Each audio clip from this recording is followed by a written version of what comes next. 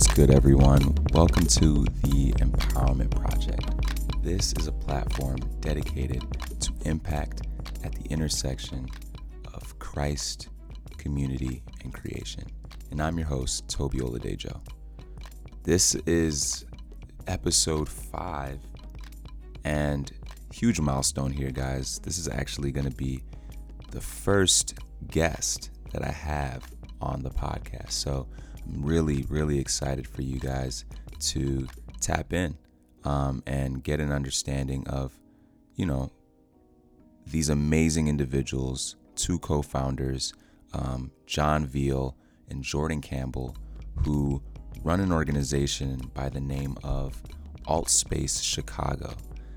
These brothers reside on the west side of Chicago in the Austin neighborhood and are both artists as well as agents of change from a community development standpoint. So this conversation is really interesting and really dope because we see eye to eye on a lot and our experiences, while different, point to a lot of the same things that I talk about on my podcast along the realms of faith as well as the arts and community development. So really excited for you guys to tap in and share your thoughts. As always, continue to share, continue to, provide feedback and ratings. It's been amazing just to hear the feedback that you guys have had so far. And I just want to continue to make great content for you guys. So as we begin to tap into more guests and have different perspectives brought into the fold, I'm really looking forward to how it blesses you guys, how it helps you learn and grow, because it certainly has done so for me. So with that being said, enjoy episode 5 with AltSpace Chicago. All right, peace.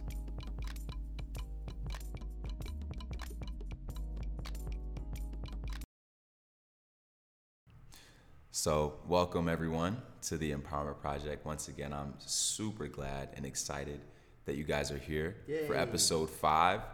This is my first episode with guests. I'm here with AltSpace Chicago. I'm here with Jordan Campbell. Yes, sir. And I'm here with John Veal. Like the weakest brat I've ever done. I'm here with two amazing and super creative individuals out of the west side of Chicago in Austin. Jordan here is a documentary photographer, educator. He's a forever educator, but was actually an educator was it high school? Yeah, Austin. Out here in Austin. Yeah. And he focuses work at that intersection of political advocacy, as well as economic advocacy as well. Mm-hmm. This brother is super intellectual and intentional in the way he makes his art, and prides himself in the way he documents marginalized communities as a photographer, as a filmmaker. John Veal is the co-founder of AltSpace Chicago and transdisciplinary Renaissance man. The guy goes across the spectrum when it comes to his creativity, whether it's writing, painting, drawing, etc., performance even. He's got a couple exhibitions here in the city, and uses his voice and his agency as a tool for discourse as well. So really excited to have you both here this evening. Man, thanks for It's been a long time coming, but great introduction, bro. You can do my introduction anytime. Hey, I wanted to make sure I got it right, what I mean? This is our first podcast in our space, Yep. So this is the first all around. Yeah. Word. Hey, we here. Yeah. That's dope. I actually like this 3 mic setup. I'm like, man, we might have to do this on a regular basis. Mm-hmm. Yeah. I mean, it's been amazing just to get to a point now where I can share the narratives of other folks. Yeah. And not just even see it as like, questions. It's a conversation. Yeah. And honestly, that's a great start, because that's what it is for us as well. As artists, is like, how do we create and be that platform, for others to share their narrative. Right. So right. we share that, bro.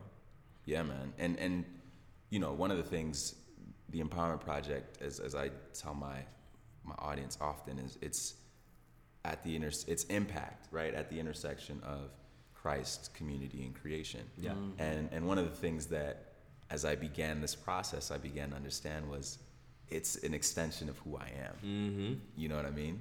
And I can see with the way you guys operate, this is very much an extension of your identity, you know? So if you could, like, speak to the significance of that within your practice and what you guys are trying to do. Man, I would go to say, like, first thing is simply listening. You know, I think our practice, I know my practice, even as a professional photographer, artist, married man, son, you name it. Right. It has to start with listening. And of course, we all know, like, listening can be done in different ways. You know, we have all the 5 senses in which we can apply in terms of listening. And I think the biggest part for me is about proximity. You know, it's about actually being immersed within whatever the culture is, whatever it is in terms of the relationships, to understand, like, in order for you to grasp understanding, to put your place in that space to receive, you know. And so I know the practice for AltSpace, it started for me in that same vein. Like, as a photographer, how can I learn more about Chicago, but at the same time present my perspective of what it is that I'm experiencing, but also seeing and witnessing, you know, because in Savannah, when I was down there, I'm hearing this narrative about Chicago, but believing it, you know, and being affected by it, but also knowing people who've actually been affected by those very things in which have been covered. But saying to myself, that's not all it is, though. Right. You know, there's much more. It's not just the monolith in terms of this city. It's much more to this city. There's nuances to these issues in which people are faced with, but also there's causes, like what caused these things and what are the residual effects of other things that are in place that are bringing us to the situations we're hearing about. And so for me, it was just coming to the realization that I wanted to take part in that. I wanted to figure out how I can use my gifts, my crafts, my faith to speak and address that. Yeah. There were people early on who told me I couldn't both be a disciple and an artist, right? And that's just because of the example that was laid down before them, you know, them being young and seeing every one of the disciples who were artists before them kind of not last long living the life of Christ, right? Right. And so I think that for me, it was like, okay, I have to be an example and show that not only is it possible, but you can thrive and do it, right? You know, you can't, it's just like any other occupation or job. Yeah. But I also think that, you know, what I've been trying to do for the past 10 years is like, these are just different iterations of the same thing, you know? And what we're doing right now is we're trying to switch up the system of the 501c3. Okay. So this system was not built for us, for people that look like us. You know what I'm saying? Yeah, people yeah. who broke, Speak you know on what it, I'm speak saying? on it. Black, you know, like it was really made for people to preserve their legacies through their wealth, Yeah. throughout their John D. families. Rockefellers. The Carnegies, and I think that what we're trying to do is like, okay, cool. Like I've tried it as an artist, you know, like just trying to. I would spend 9 months on like a painting, or you know, even like maybe 9 hours, you know, on a piece of work. And there's a lot of intention behind it. You know, there's a lot of studies, and people would stand in front of it for about 7 seconds, right? Which is fine. That's why you have the performance part. You know, that's why you have the writings. That's why you have this immersive experience, because you know, art is in itself spiritual. Yeah. You know, it taps into the spiritual nature of all of us. And so just trying to be rooted in that as much as possible, but you still realize as much as we might have a spiritual experience on a Sunday, it don't mean that people change on Monday, right? You know what I'm saying? And so it's like we need a vehicle for that change to happen. Yeah. You know, because we don't want to just talk about it, we want to be about it as well. And so there's a lot of consistent people, right? Like Jordan is the first guy, you know, we'll be driving down the block, you know, going to a party, probably late, you know, and then he sees someone whose car is stopped. And so he'll like, without a word, you know, he just goes and helps, right? It's that same mentality, but applying it to a 501c3 structure. And I think that's what people are like wowed by. You know how I'm saying? That they're seeing like a actual business structure be predicated on service. Right, right. Yeah. Well, that's huge because I mean, you know, as you both know, the last episode on the Savior Complex speaks to this idea of intention, you know, and Jordan, earlier you mentioned proximity, you know, and when you see the potential in the community and both of you haven't been here long enough to be like, man, this can be so much greater, right?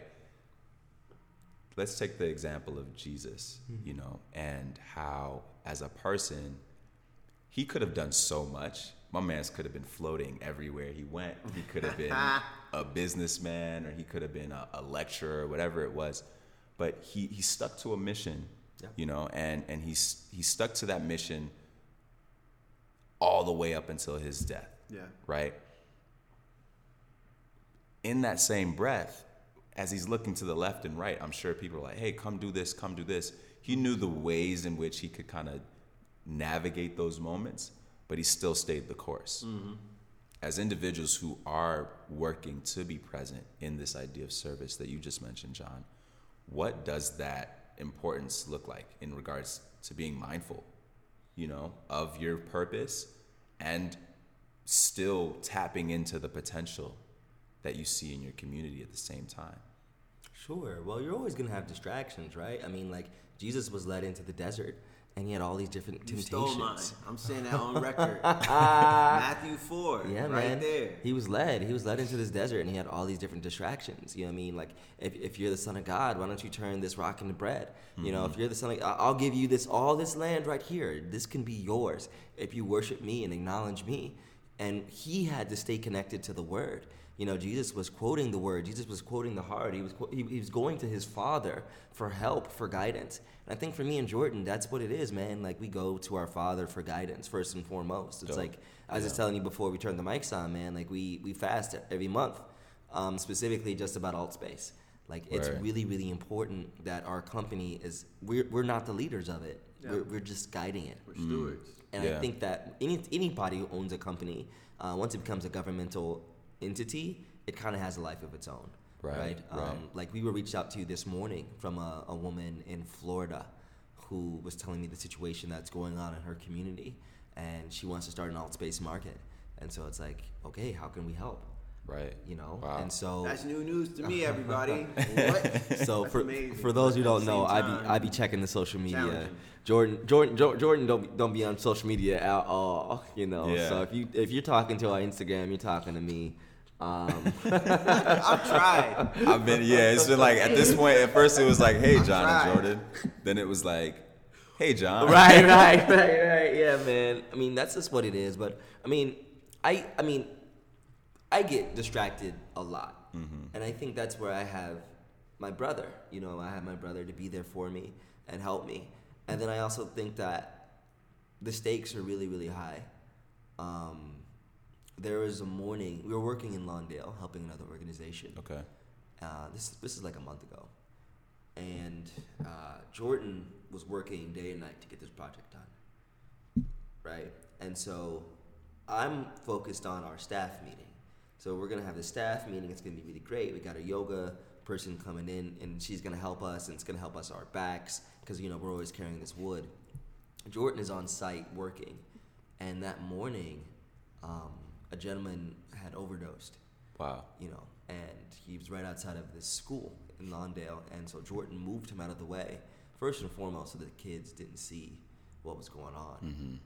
But this gentleman actually ended up dying, you know, and he died in Jordan's arms. Wow. Know? And so this is a month ago. There's stakes to not shining your light in the darkness. There's stakes to not being there for people. There's stakes to, you know what I mean? Like, if we do not create space, things happen. Yeah. Right. Wow. Right? You know what I'm saying? That's and I don't say this to be like jarring. Mm-hmm. I'm just trying to paint a realistic picture. This is what it is. Yeah. That there's 5,000 abandoned spaces in Austin.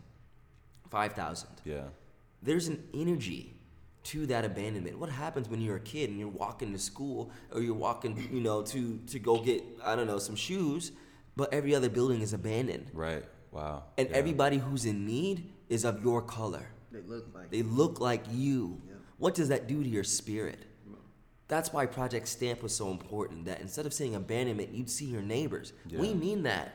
You know, like, that's really, really important to us, that we breathe life back into these structures using art as our tool. Because we believe that that's what Jesus did. Yeah. And let's speak to that. I do want to answer the part you were saying earlier. The question you asked too is like, how do we bring that back?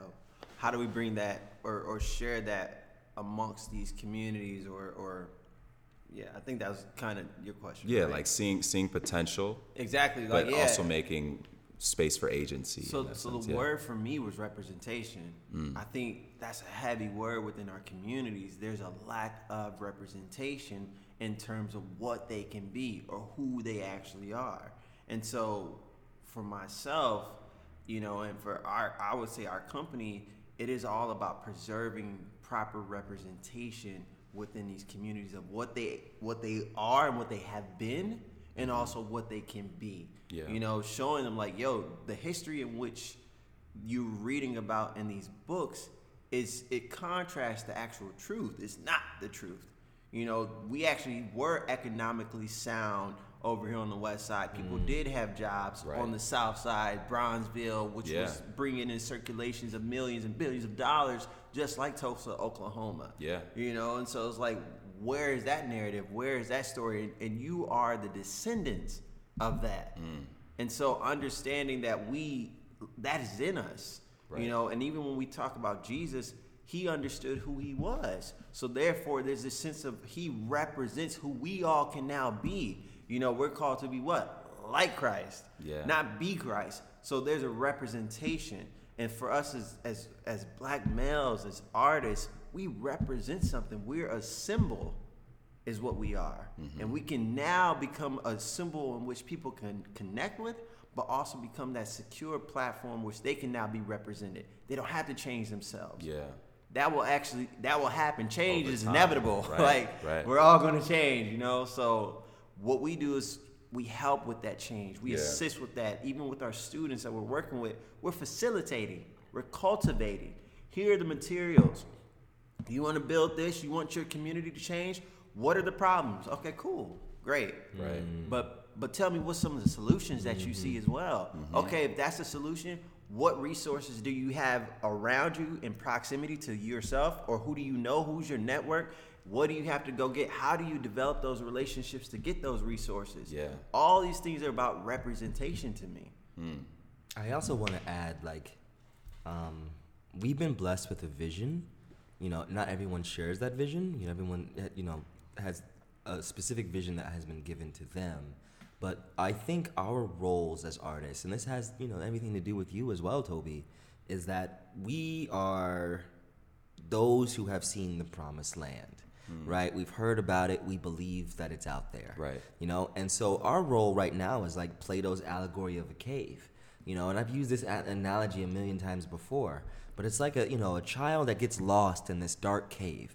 And his whole family is from this dark cave, and that's all that they know. But he gets lost, and he actually finds a way out of this cave. And he actually sees rocks and sees what they're supposed to look like for the very first time, the color, the nuance. Wow. He sees green grass. The sun hurts his eyes, and he cries because he sees the beauty of what the world really is. And he tries to go back into the cave and tell his people, and they don't believe him. Wow. They actually, at first they think he's sick and maybe he hit his head and there's some concern, but then after some time, there becomes some resentment. Maybe even some members who want to kill him, because of this vision that he was blessed with, just like Joseph, right? And so our job is not to just throw people right into the light.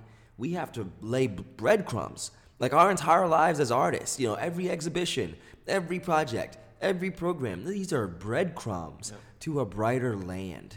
Because all of us have heard, maybe artists like Virgil Abloh, Kanye West, but not everyone has heard of Marina Abramovich, Ai Weiwei, Cecil Williams, Hank Willis Thomas. we're leading breadcrumbs to these different ideas, Yeah. these different ways of understanding the world from one another. And hopefully in that light, I remember I had one student, we teach kids sometimes, and I remember I asked my class, what can you be as an artist? You get this art degree, what can you be? Right. And there's so many people, maybe a designer, maybe a tattoo artist, but a lot of people didn't know, and that's where I was. Yeah, I went to a yeah. great high school, but I didn't know how to be a contemporary artist. What do you do? Where What's do you your go? example? What's your representation? The atelier system is broken. So Yeah. it's like let's be that new atelier. Let's be the new Bauhaus. Yeah. Yeah. And at the same time, it's like creating that roadmap and not turning a blind eye to who you once were, because there's people who still stand in that same place. Right. And so as you are moving along, those breadcrumbs become now stepping stones for other people to now move forward in their own lives. And that to me leads to a whole new world that we're going to be exposed to. Yeah. Because it's like they're not having to deal with or face some of the things that you now have solved or have addressed. And so essentially it kind of leads away from what we're doing. And that's the goal. Yeah. We don't want for us to continue to see these same projects or the same work being done. There's other things to be addressed. There's more fun and excitement in the world to be had. So it's like, why are we continuing to talk about blight, or we continue to talk about poverty in these different ways? And like some of these things actually we can solve, or we can learn how to think about them differently. Create different systems that address those issues. Right? Not saying we're going to completely eradicate those things, but we can address some of them. Yeah. It's so interesting, you mentioned the moment where Jordan, you held this man in your arms, right? And instantly seeing that connection to why it's important to do the work.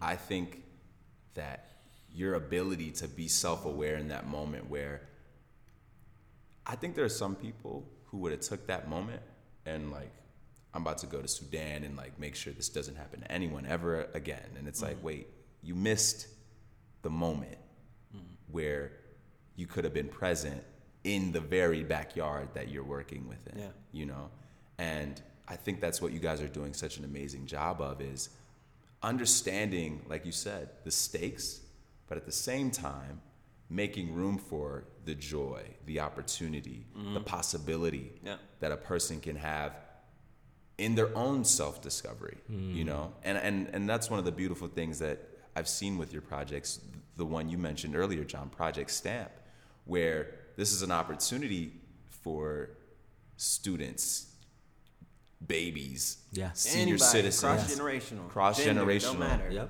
to see themselves in this different light through photography. And celebrate their environment through history, right? And show archiving, right? And I was able to, read an article about, the responses from some of those community members, and it was just amazing to hear from people that were my age, but to hear from people who had been in the community 30 plus years say like, I've never seen anything like this. And to your point about all these different artists, right? It's the same way. Like, you can't be who you've never seen, right? It's going to require a sense of awareness. It's going to require a sense of knowing yourself. And us knowing ourselves takes a lot of molding, and it takes a lot of guidance and breadcrumbs, right? As you mentioned. Vulnerability and humility. Like, to say, like, yo, I don't know. It's scary to step out into that. Like, it's scary to be on your own. In a lot of places we are, but then we realize that we actually aren't. Right. There's a community. There's other caves around the world that other people have ventured out into and created different cultures, and we live in that today. And we can connect. Yes. I mean, and we're never alone, man. We have the spirit. We're here to do a job. Yeah. Right. And that's real. And I think, and it makes me think about like the spirit of Project Stamp was all about certifying. It's about the certification of our narrative instead of someone else's, about who we are and what this is. What do you see? When you go to get something notarized, right? That's the meaning behind Project Stamp in itself. The name was about stamping our narrative, notarizing it, saying this is an official thing here. This is our official way of seeing ourselves. This is our neighborhood, you know? So. Yeah, that's dope. I mean, and to that point, right, there's so many ways to feel about this, but like we're living in a world now where it's becoming increasingly easy to monetize off of like marginalized narratives, right? And you know, I'm a big fan of guys like, you know, Daoud Bey, Gordon Parks, several others, right, who have, you know, been in communities long enough to where you just see a level of trust in the eyes of the people he's shooting, you know? And when you guys are in these communities, and that's why this conversation is cool, because I can kill two birds with one stone. I love it. Right? I love it. Come there's the Let's creative go. aspect, but there's the like community aspect as well. Relational. Right. It's all So as relationships. visual artists, how do you continue to find ways to connect to that humanity, you know, and intention through your practice? Because I know you do, you know, John, you do more of the writing, the installations and building. Whereas, you know, Jordan, I can relate to you in the sense that I've done photography. I've been able to do a documentary. And one of the things I mentioned in my last pod was like, it took me like 11 months to get to a point of trust. I'd say like 8 months to get to a place of trust where to present the idea of a documentary was even like welcomed openly and warmly. Not to mention the work of getting to know teachers all throughout that year, you know, not even with like the mindset of like, oh, I'm doing this so I can have a documentary. It was, good morning, Mrs. H. You know what I'm saying? Good morning, student who is in 8th grade, you know, like, and doing that daily. Yeah. Without expecting anything in return, you know? Yeah. People always see that as like a nonprofit 501c3 service oriented thing. On. But what does that look like as artists? As an individual. You know? I do want to make a small correction. Go ahead. I am the major builder Okay. and designer in different ways. Got you. And so that's my bread and butter. I'm a physical, tangible type guy. You know, that's what I grew up doing. And so for me, like you talked about earlier, this is an extension of you, right? And that's why, like, you know, we talked about representation earlier. It's an extension of legacy. You know, That's good. John's dad, you know, worked with Michael Jordan, and he has all these amazing photographs that he documented and told his stories, but also the narratives that accompany that. That's what he grew up with. You know, and for myself, I have iron workers, florists, business and entrepreneurs in my family, and that's what I saw. Of course, I saw the other stuff too, but that, once again, like I said, we're not a monolith. There's nuances to who we are as individuals and as a people. And so I gravitated towards the things that just stuck out to me. Photography was one of them. And so, you know, I just wanted to make that clarity. But like, thank you, man. Yeah, but then thinking about what you're speaking on, the photography thing, it is very difficult for me to put work out there. And John is that guy who's like, hey, we need to get this done. And like kind of, and not only saying it, but I think it's important that it's being lived out. I think that's one of the key issues. And I don't know, within our community or just in general, you know, people be like, yo, don't do drugs, but yet they're doing them themselves, or like not leading by example. Yeah. And that's one of the things that we really strive towards, is like, we're not going to tell you to do something we wouldn't do ourselves. Right. And I think that's essential, you know. And so for me, that kind of draws me out, because like you talked about before, that's one thing. It's relational, but it is also about that trust factor. Yeah. Because it's like, okay, man, I could trust you for your word. There is integrity in that. You know, even if it is something that's bad, it's like, yo, that's the person has integrity. Yeah. And you respect that. It's like being truthful, transparent. Right. Yeah. It's like, yo, I can trust that versus somebody telling me something else and then doing another. Right. So, like, when it comes to that practice of it is a practice of putting your work. That's a separate thing within itself. Creating the work is one thing. Putting the work out there in front of the world is another. even talking about it so that people can understand what it is that you're presenting to them is another. It is. You have different people who would literally go to college for marketing. Like, that's a job. Yeah. You know, you have people who are specifically certified financial professional accountants, CPAs. That is a job. You know what I'm saying? Like, so to understand how to put those things out, it is a vulnerable step for somebody that's not their profession and or focus. You know, so I know for me, that was some of the challenges that I faced, is like, how do I present this? Because public speaking was a huge fear of mine. Yeah. So now when I put work out there, it's like, yo, I gotta speak about this. I gotta tell people about what my thoughts are, or what the intentions behind this work is now. But then we talked about the stakes. Yeah. Then we talked about those situations where I'm seeing heroin addicts on my way to this interview with you right now. I think about the man who passed away, like, on an overdose. And it's like, I have to push. I think about my ancestry. I think about the teens that I'm working with in Trace. I think about Tanika Johnson, who's fighting over there in Inglewood, who hasn't left, but she dug her feet into the ground, and now things are moving and changing. Crazy. But this didn't happen. Shout out to Tanika Yo, Johnson. this didn't happen in one day. Yeah. She been busting her butt since she was at Columbia. And now we're starting to get traction about something that should have been addressed. Yeah. But her municipalities that she's, you know, governed by, they ain't taking care of those issues. Right. So she did it herself with a group of people and community that she's been building, you know, and we're in that same place. Yeah. I want to answer this in two movements. Okay. So, and I always kind of do this. Like, there's the art John, Yeah, right? You know, yeah. I want to talk about art stuff, you know, because it's like, it's rare that I'm in the room with other artists and I feel like I can be like 100% honest. Word. Like, there's always a little bit of a holdback, right? You know, because I'm a strategist, you know, and so, yeah. You're not sure everybody can understand Exactly, what you're talking about. but I'll say it here. You know, this is for empowerment, right? excited. You know, so we're gonna be very open source and give the codes. But I also think so. I'm gonna answer this as an artist, and then I'm gonna answer this just as a neighbor. And so, as an artist, what I've always been interested in, I love art movements, right? Like, you know, I really like pop art. You know, I really like Banksy. I really like, you know, Andy Warhol. You know, I've worked for Theatricates, and you know, I had a firsthand look on the artistic practice. You know, on these different processes, and I've been the artist in residence at Oak Park Public Library, Chicago Artists Coalition, and so what I am is I'm a storyteller. Like, that's what I do naturally. Like, since I was a little kid, is like I tell stories. I love stories. I love tall tales. I love legends.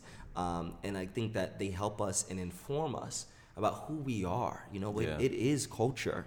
But, you know, I was reading this book. It's called 33 Artists in 3 Acts. It's by Sarah Thornton, who's a very famous art critic. And she spoke within the first chapter about the 16th century painters, that they quickly ran into a problem because there was a legitimacy problem. Everyone knew how to paint.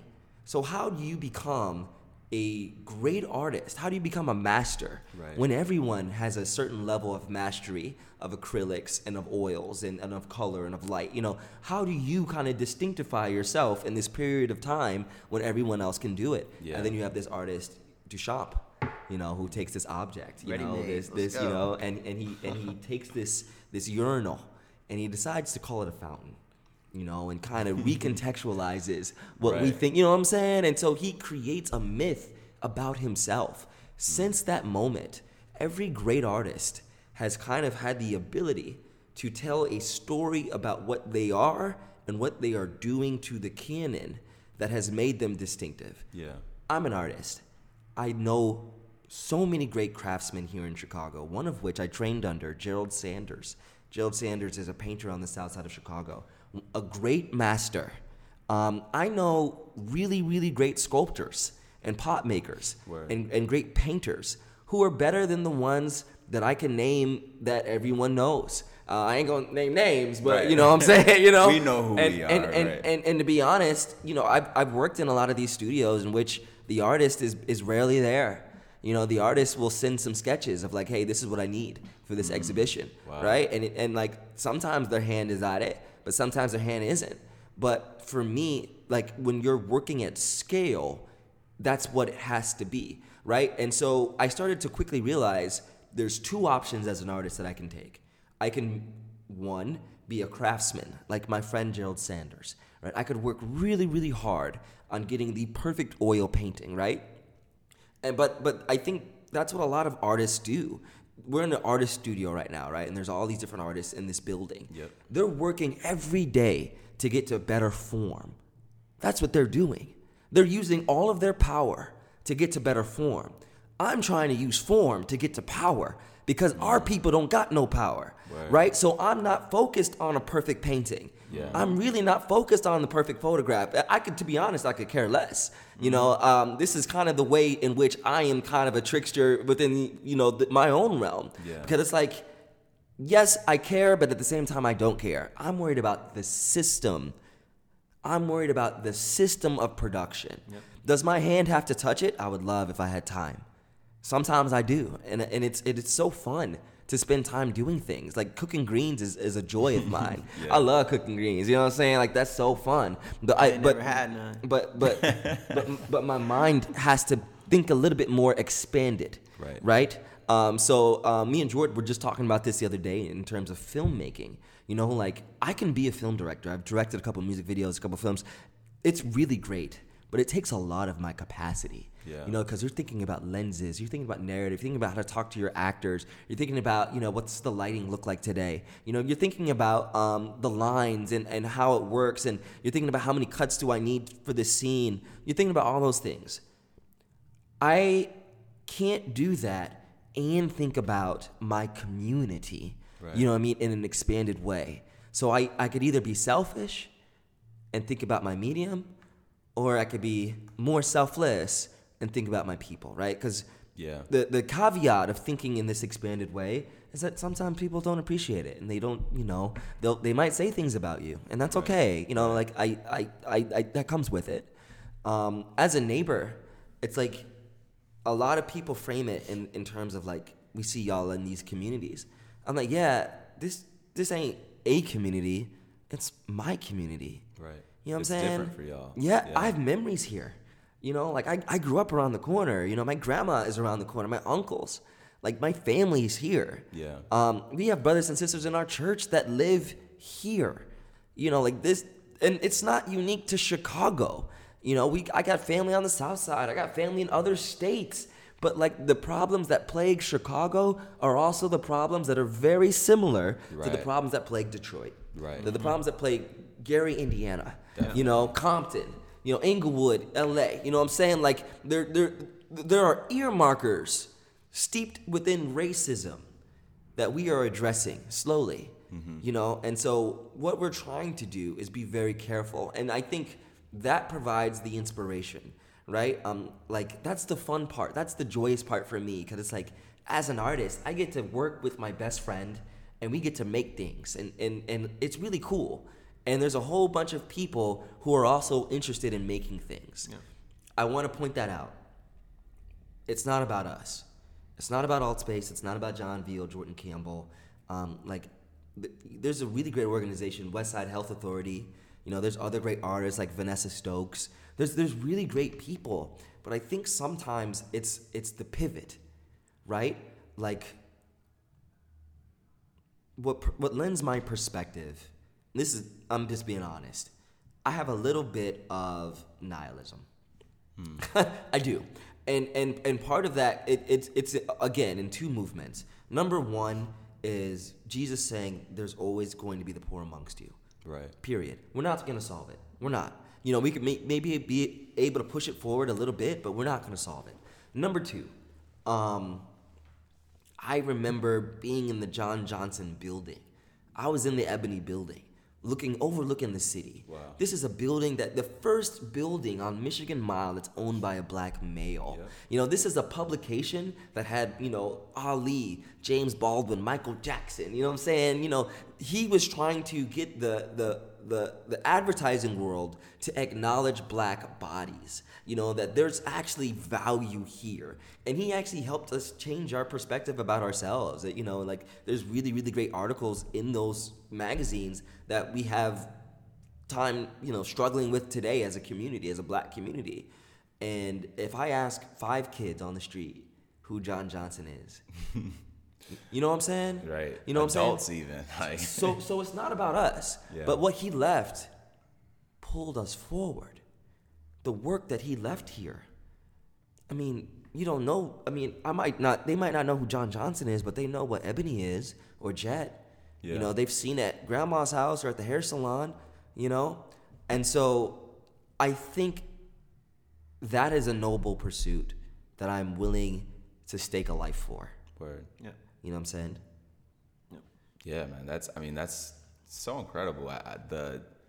The idea of what it looks like to keep going and push things out, because it's funny. I getting to be in higher education now as a graduating master's student. Let's go. Congrats, man. Appreciate it, dog. It's like one of the things you realize is this prioritization of the thesis, of the, whatever it is this that make me want to tap into something. The paper that you want published, or the article that you want to present, and being in these spaces where I'm also working on projects that are going to create jobs and are going to help the youth understand things like technology and building spaces of opportunity for individuals who may not get that access, on a daily basis. It's like to see sometimes the trade-off between equity and opportunity for the sake of we should do this first because it's going to get our names at a higher place, It's tough. It's tough. And I think this is the dilemma so many people go through, whether you're working in corporate and you want to be a person that does help your society and your communities, but you have to pay the bills, And that's Or what like- I was literally about to Like, I gotta write this down.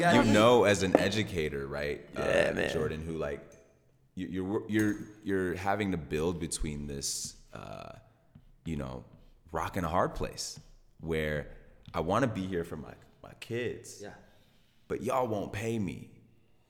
I'm literally losing my mind. You know what I mean? Yeah. And the priority still is going to the Gold Coast in Chicago instead. You know what I mean?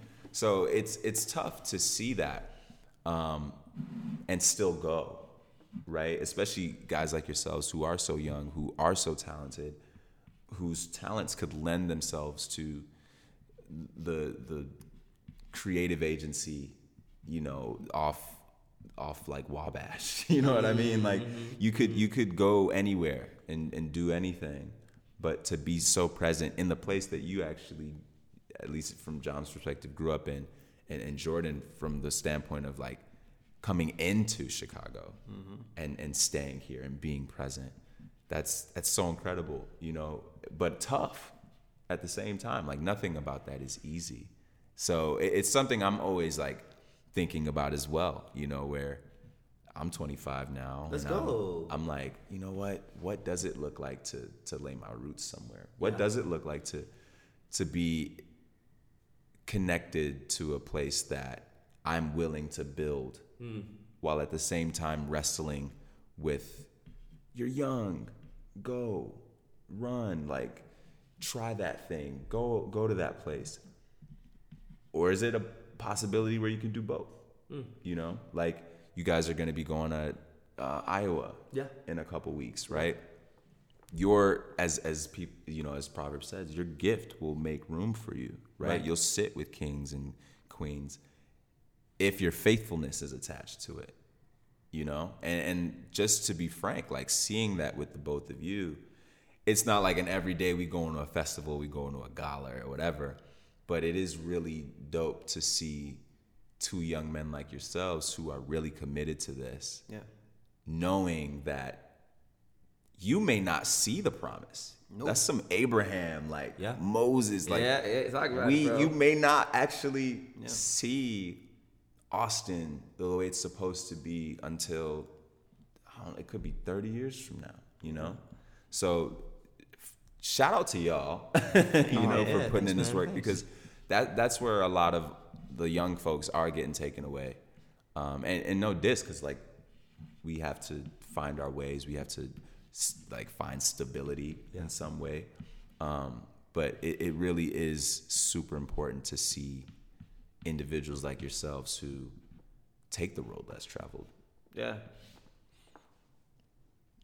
Jordan, I know you about to go in, bro. Yeah, man. Yeah, I'll let Jordan go in, man. I think the only thing I'll say is that like this podcast is focused on not being, like focusing on the savior complex, right? Like acknowledging, what we believe, there's only one savior, right. Period.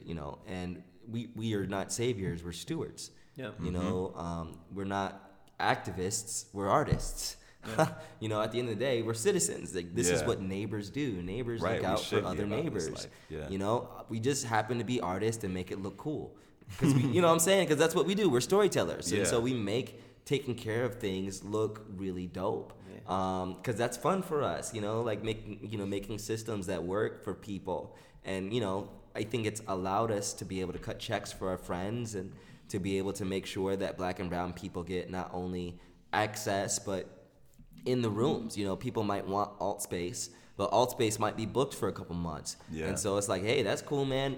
Hey, you need a photographer? I know someone. I know somebody. Can I plug you with someone? Would you guys like to meet in my space? That'd be really great because now we have a space. Right. And I think the tricky part is this, is like, okay, nonprofits will go into places like Haiti, right? And there'll be like a disaster relief program. Right. And they do really good work. They really help some people. But then their business becomes helping. The business becomes helping. Think about that. You know what I'm saying? It's like, meaning if you don't give, you're actually hurting your business, which a lot of people are unwilling to do. And so, I think that's how you start ending up like, okay, there's a really good documentary called Poverty Incorporated. I recommend everyone watch it.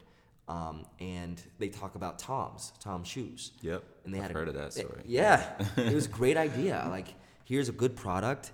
Every time you buy one, we're gonna give some to people in Africa and make sure there's no one without shoes. It sounds good, but in practice, in real life, you're undercutting local business. Destabilizing the economy. Rice was not a staple like it was, or as I should say, as it is today.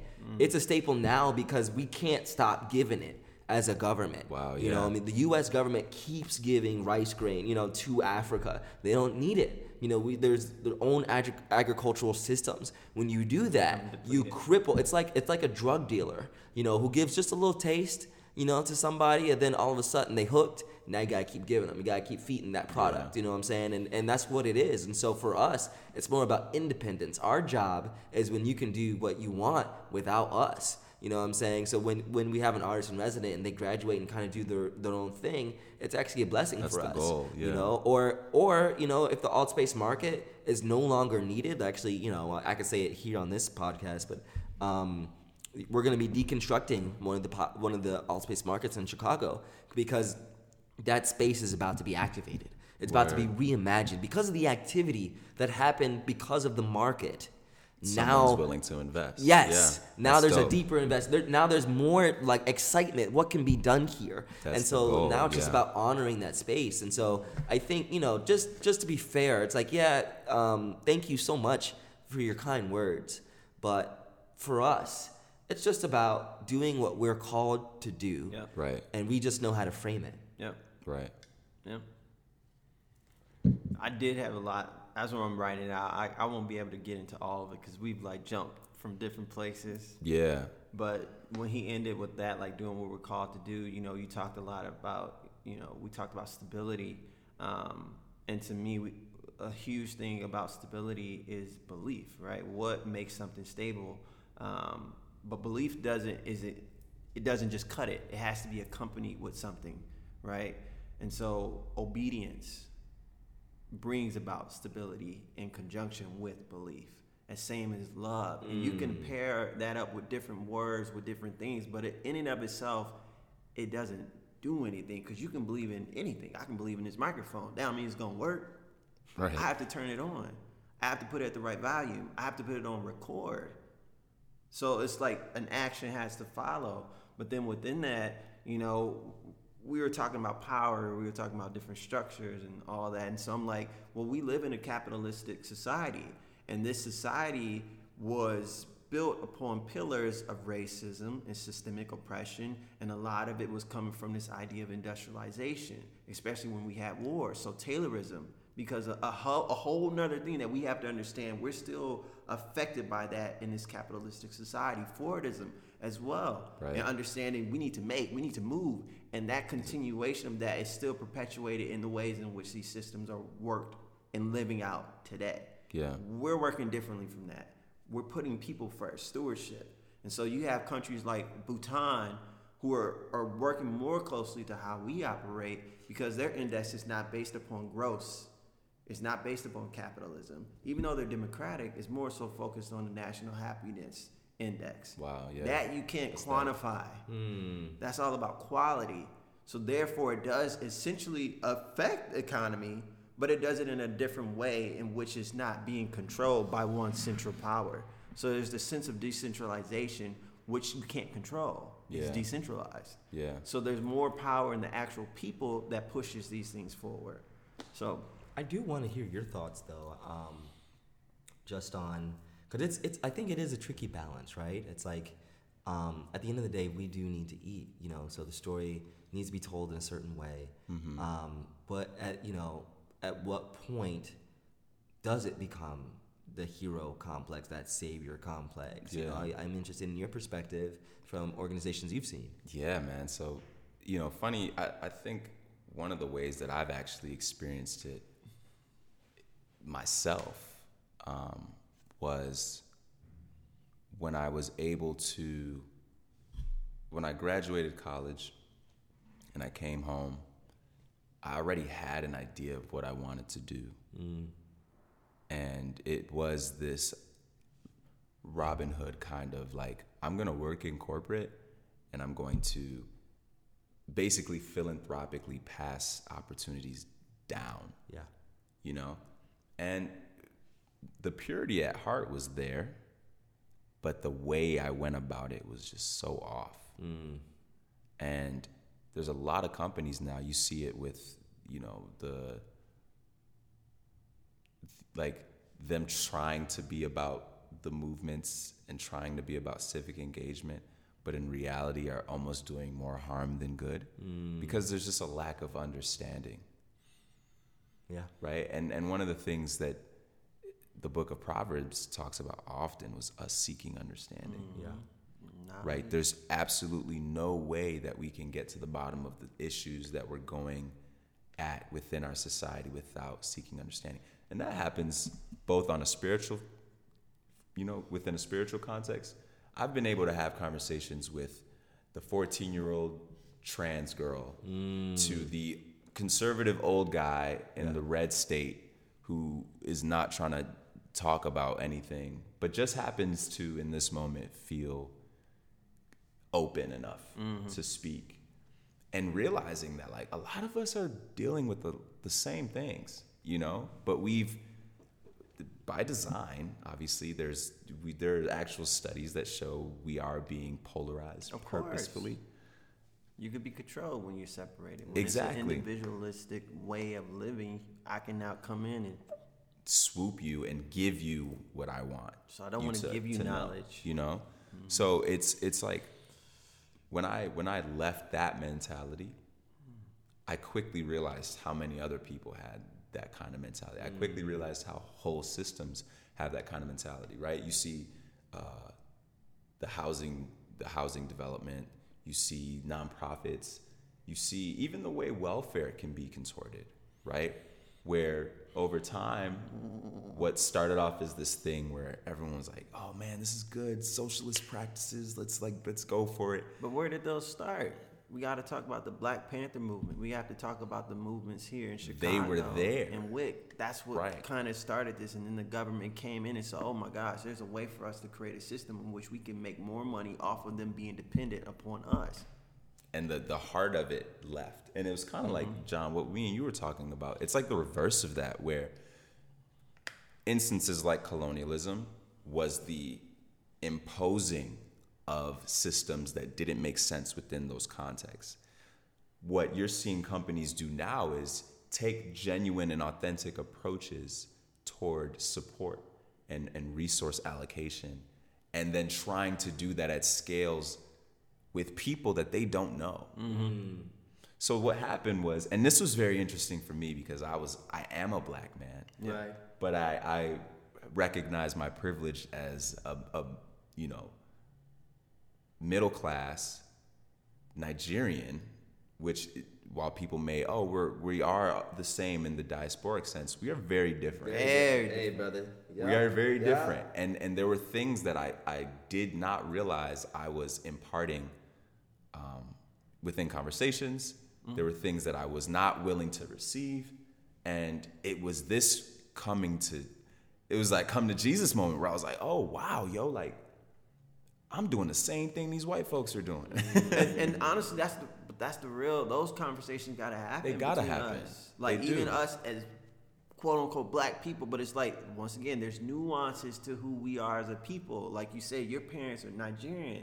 You know, I don't know how long they've been here in America, or if you first generation. I don't know. Yeah. But it's like those. Yes, originally y'all come from Africa, but like within terms of enslavement and what that looks like for me as an African, and totally different. my roots, it's been here. Yeah. You know what I'm saying? So it's like I don't see it from that lens of knowing life outside of it, like someone who actually is a first generation from Africa. Like it's completely different. So our conversation is gonna be different.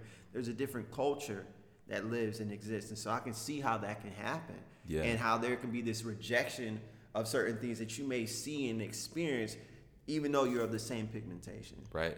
And that was huge for me, man. Like it only grew over time. Yeah. Because as a photographer, in certain contexts, I was like, man, I worked on a set for Miss Virginia, who was a leading advocate for children's education in the DMV area. And I found myself at a certain point realizing how weird some of the production was, because like we were in communities and the communities didn't know what we were shooting. You know what I mean? And it was like, It's every day. are we telling them that they're not going to be able to park on their own streets, right? Are we telling them that, and in some cases, yeah, we did all of the right things, but there are just moments where I see this across, like you go to Costa Rica or you go to Honduras or you go to Haiti, you go to Sudan, you take the picture for Nat Geo, and then you come back and you're living in your bachelor pad and you're published. But have you circled back with that community that you were once in? You know, and these are questions that everybody can relate to, and this is the tough conversation, Jordan, that you were mentioning within our community, because this is something that we have made black and white. Literally, like white people do this, but black people don't. And what I've begun to see is the layers with which this is happening. And this is why this platform for me is really important, because it's going to speak to a lot of things that happen on an individual level. Oh, yeah. You have to look at your identity. You have to look at your character and understand how you're actually exemplifying these behaviors, you know? So that is something that I'm always checking myself on within the Christian context as well. Am I pushing this? Yeah. What am I really trying to do here? Like, do I want to see this person come to Christ through the Spirit or through Toby? Right. Oh, yeah. You know what I mean? Like, it's these kinds of conversations that need to happen daily. You need to check yourself. And that's one of the cool things that I always lean back on when it came to people like Jesus, because he always did go away. And he made sure he got that time with God. Mm-hmm. Because in his humanity, he recognized, yo, I need, like you were saying, John, earlier, I need my Father. Yeah. I need some direction. Yeah. I need some strength. Because otherwise, I'm going to be out here trying to be narrow. Mm-hmm. I'm going to be trying to move and shake everything that I can. And that was me. Mm. I'm growing to a place now where the very essence of the Empowerment Project is lifting up the people that are doing the work in collaboration with doing stuff with, as you, before we even started the pod, Jordan, you were talking about with doing community with people as opposed to for and on, because it's not sustainable, you know? So in that light, like, I know in the conversation of equity, sustainability is huge, you know? When it comes to, like, you mentioned, and for those who are listening in and like, okay, what does he mean by the market? If you could give a quick breakdown of what the market is, like its origination within, like, food deserts are a big deal, as many of you may know, but like within Austin, within South Side of Chicago, this is a big deal. Kids are eating like Cheetos for breakfast, you know? How can we counter that with things that are sustainable and healthy and accessible, you know? I'll say one thing, because I know I'm going to have to leave soon. Yeah. I think it is about challenging the systems that are in play. I mean, this is something we continue to talk about. It's like, you know, our response to the looting that was taking place, our response to food apartheid that we see here on the west side, in Akron, in Savannah, and all over this country, you know, is responsive systems that are functioning perfectly well because they're doing exactly what they're built to do. Our thing is, how do we address that issue? How do we hold these people accountable? How do we, for one, create our own structures and systems that we now can be held accountable to, but at the same time understanding the positives and negatives, but most importantly, the benefits in which they offer into the communities in which they're in and who they're serving. So, you know, in short, like, you know, when we're coming up with projects, we conduct a needs-based analysis. You have to understand the ins and outs of what it is you're doing. Yeah. You got to know who is it for, when is it going to be, like a lot of questions, the budgeting, how is it going to operate? So for us, we understood, we are just two people. Yeah. I was going to say, like, was there ever like an aha moment for y'all? Because, like, I was listening to this TED Talk and Rick Lowe out of Houston, Project Row Houses, was like, man, 25 years later, I recognized that we were trying to move with expediency. Yeah. And because of that expediency, we ended up building all the things that were already in the community. We essentially rebuilt what was already there instead of supporting. So, like, has there ever been an aha moment for y'all within this process? Yeah, I'll speak on it when it comes to All Space Market. I'm going to finish so I can leave, if that's cool. All right. Yeah, because I didn't get to finish my thought. But what I was going to say to answer that, from before the aha moment, was partnerships were essential. Yeah. Partnering. That's it, literally. Partnering with community members, partnering with local organizations, and canvassing and saying, hey, and making it loud. That's the public relations part. That's the how Edward Bernays kind of system, putting it out there and let people know we are here, like through news media outlets, through our own outlets, to get it to be activated, not only with our own resources, but in a collective of resources coming to address this issue. Right. What we created was a response. It was a way of stepping into that gate, into that gap at that moment in time. And you look at people like Nehemiah, it was the same for him. The wall was deconstructed. He was in a position of power. He leveraged that power, that relationship. He responded by going to God first and saying, how can I address this issue? Those resources were provided, and now the wall is being rebuilt. But it wasn't by his own stripe. It was by community. Yeah. It was by people understanding this is an issue. I'm affected by this individually, but we're affected by this collectively. And that's all I'm saying then. Yeah. Thank you. Thank you so much, Jordan. This is a busy man, so he's got to head out. But this thank you so much for your time. We were able to catch you, brother. Until the next time. I love you. I'm you, man. Yeah. Let me finish this. But yeah, John, you were saying. No, yeah. I mean, okay. Recap of the market first. Yeah. Let's back up. You know, like, that's why I was like, man, we gotta say what it is. Yeah, I get it. I get it. So the alt space market is, so, you know, there's this moment of pain where it's like really hard to get tissue paper, you know what I'm saying, just during the pandemic. And then all of a sudden with looting, you now have like an impossible situation. Just a lot of elder members on the block, a lot of kids on the block are just not eating, can't get resources easily. Yeah. And so it's like, okay, people are just giving a lot, right? And so we weren't the only organization doing that. There were several. Just giving as much as we can, fundraising on Instagram, on Facebook. But very quickly, I think that, you know, where a lot of hearts were like, let's just keep going, let's keep giving, you know, and providing these services. For us, it became that moment, that Tom Shoes moment, right? Like, we can keep giving the Tom Shoes, but let's talk about the system itself. Yeah. And so Alt Space Market is a functional art installation that encourages sharing within the community. We outfitted an abandoned building with shelves, and we made it feel real special with plexi and solar lights, and created a space where the community could share resources. Now, the criticism that I would have that has a lot to do with your question is you talked about sustainability. And I think our running definition as of right now is that sustainability is just love over time, which is cool. But to be honest, the alt space market is not a solution.